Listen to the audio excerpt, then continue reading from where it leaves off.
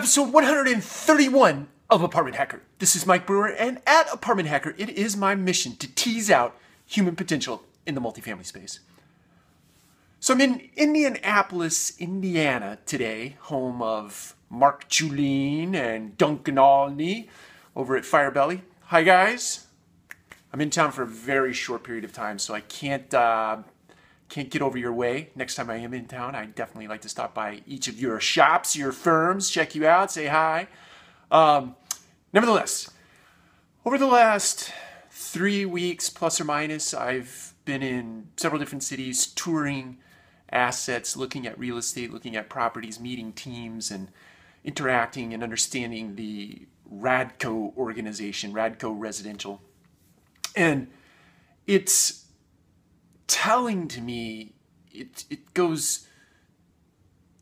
been an ambivalent experience in the sense that I've been incredibly overwhelmed with excitement, and in the same respect I've been underwhelmed sometimes in the way of product presentation, demonstration, etc. Not as a function of having teams that don't care about their properties. The teams across this organization are crazy about caring.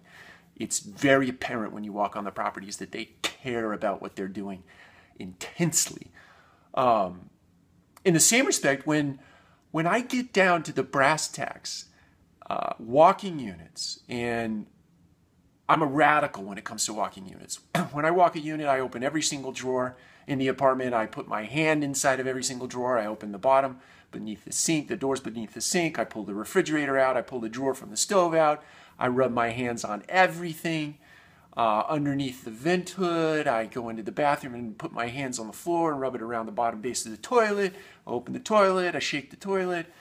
I look at the escutcheons and the light fixtures and all kinds of things, right? A very, very thorough unit inspection, because my premise and my belief is that if my expectation is so radical in terms of the bar being off the charts, that to live up to that expectation, to push yourself toward that expectation, even if you miss it slightly, you're in a very good spot.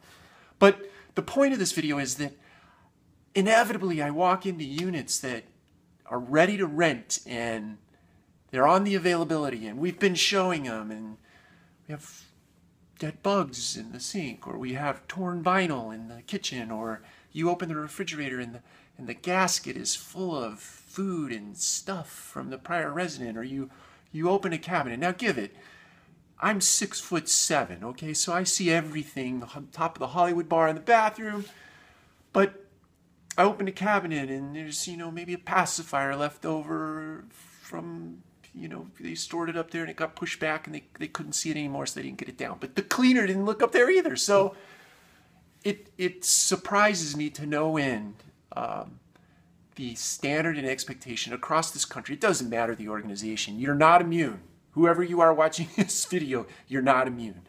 Because the first thing to suffer, it seems like to me, at any property management company is the quality of the unit. Whether it's A or B or C class, it doesn't matter. The quality of the unit as it relates to the details, the down and dirty details. When I walk out of units, if my hands are super clean, you've done well. But more times than not, my hands are not super clean.